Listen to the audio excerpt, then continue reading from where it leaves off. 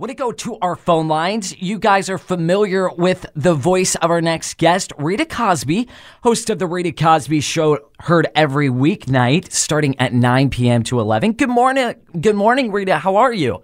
Good morning. And by the way, that sounds like a good deal with those mimosas thrown in there. So I'm glad to be with you here this morning, Ben. It's good to talk to you. Of course, you can find out more at RitaCosby.com. Also, you can check out more at her Twitter. You can see that at Rita Cosby.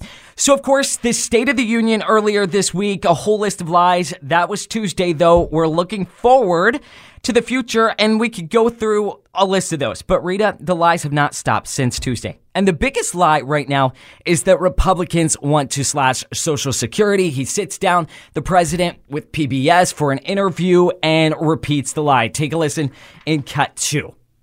I know that a lot of Republicans, their dream is to cut Social Security and Medicare. Well, let me say this. If that's your dream, I'm your nightmare. I guess that was a speech before the interview with PBS. But, I mean, Rita, it's just insanity, this lie that's coming from where? Yeah, I think if he feels like if he tells it over and over again, and you just had Bill O'Reilly on, and Bill, I think, so eloquently described how everything is like throwing it out there, like even his talk about inflation, even his talk on how he said he cut gas prices. It was so much cheaper when he took office thanks to the good policies of President Trump. And yet, yeah, he did bring them down from the $5 that it was under President Biden, but it's still so much higher. So everything is sort of a facade, and he's hoping at some point somebody buys it.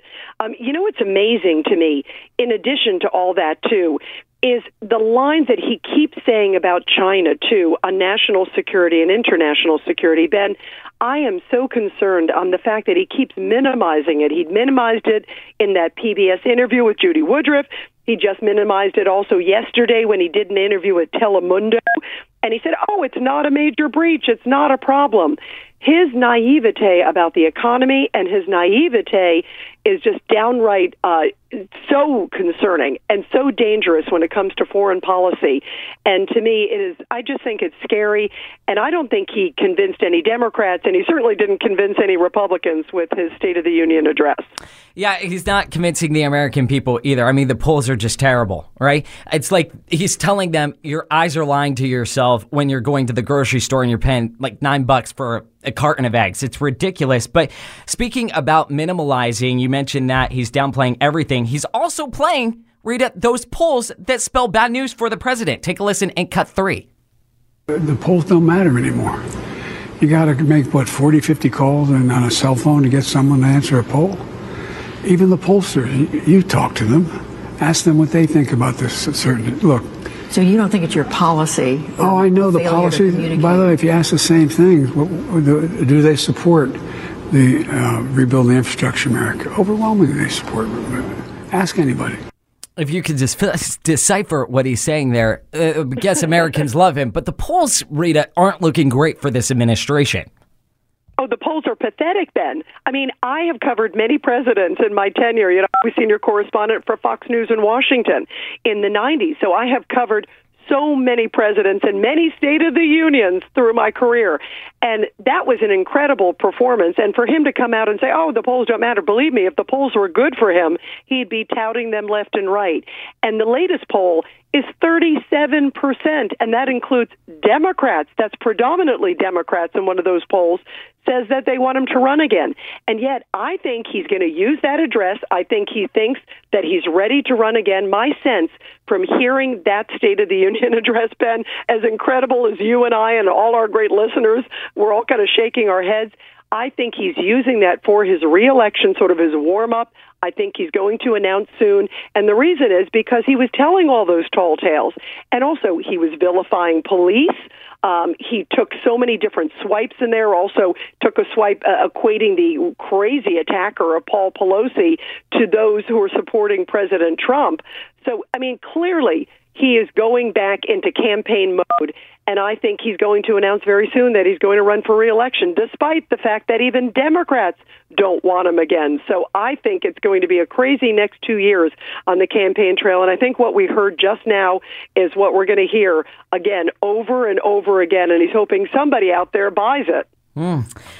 Definitely interesting to watch. Let's flip to the Republican side real quick. Want to get your take on this reaction by Ron DeSantis weighing in on a recent attack from former President Donald Trump. Take a listen to this cut, Josh. It's the very last one on our cut list where DeSantis and Trump, learning we don't have that, but this coming back and forth, this going back and forth read up between President Trump and DeSantis is standing. Oh, we do have it. Take a listen. That you, some were insinuating that you. So here's what I would say about all that. I get you guys want the controversy. How would your proposed legislation against defamation address those posts that could be considered damaging? Well, if you think when we did the defamation panel yesterday, I made the point, look, I have a platform. It's different for me because I can fight back and people just know I face defamatory stuff every single day I've been governor. That's just the nature of it. But I have a platform to fight back. A lot of these other people that are more little, they don't necessarily have a platform to fight back. And so in terms of our reforms, I really want to empower them more so than people that occupy high positions like me. It just goes with the territory. You got to have a thick skin. It's also just practically speaking, I would not take time out of being governor to be fighting lawsuits. It's just not practical in terms of what we're doing. And I'd also just say this. I spend my time delivering results for the people of Florida and fighting against Joe Biden. That's how I spend my time.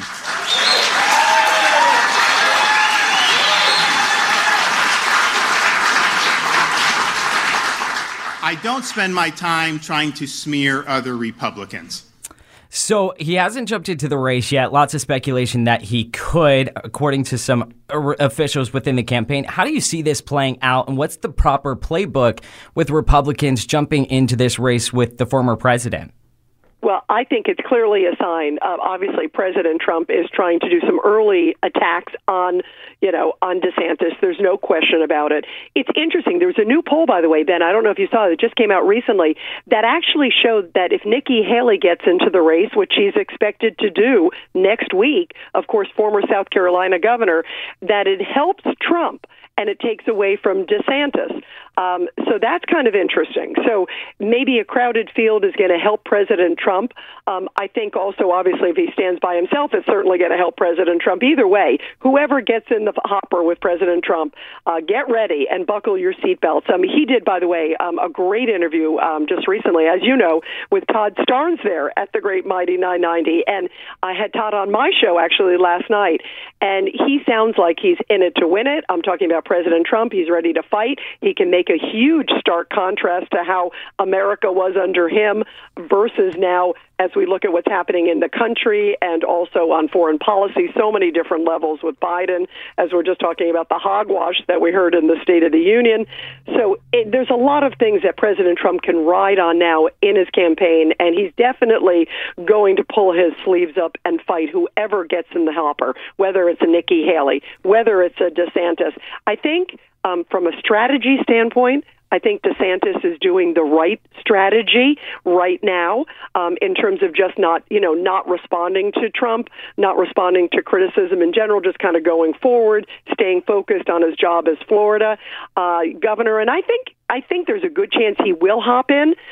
It'll certainly be interesting. And it's going to be interesting to see how he handles at that point, and also how Trump handles him. We'll see. I think either way, we are going to have an unbelievably contentious primary on the GOP side. And there might even be some Democrats who challenge President Biden for what we talked about. It is going to be, I think, a fascinating campaign season. And I think it's going to really get in full swing in the next few weeks. Because I think if Nikki Haley jumps in, as we expect, in a matter of days, I think we're going to see potentially, even on the GOP side, we may see a Pompeo, we may see a Pence. There's so many other names that are in the hopper. We might even see a Chris Christie who's been taking swipes back and forth. But I still think President Trump is gearing up. He's already said on the DeSantis side, he already threw a salvo. I don't know if you remember a couple of weeks ago where he said, I know some things about him that only, his wife and a few other people know. So he's going to throw everything at him, just like he did in 2016 when he had a crowded field. Yeah, it's going to be nasty to watch. It's going to be interesting to listen to, and that's why our great listeners love listening to the Rita Cosby Show, and we're talking to the host, Rita Cosby herself, this morning. Appreciate you spending the morning with us in Memphis. Have a great weekend. Thank you, Ben. I love you guys. I love Memphis as one of my favorite cities in the world, and I am always so honored to be on the Mighty 990, and how great to be with you this morning. And everybody, make sure you tune in tonight. We're going to be talking about this and more on the Chinese spy balloon. We got another action-packed show starting at 9 p.m. right there on the Mighty 990. All right. Thanks, Rita. All right, 9 p.m. to 11. Don't miss it. Heard every weeknight.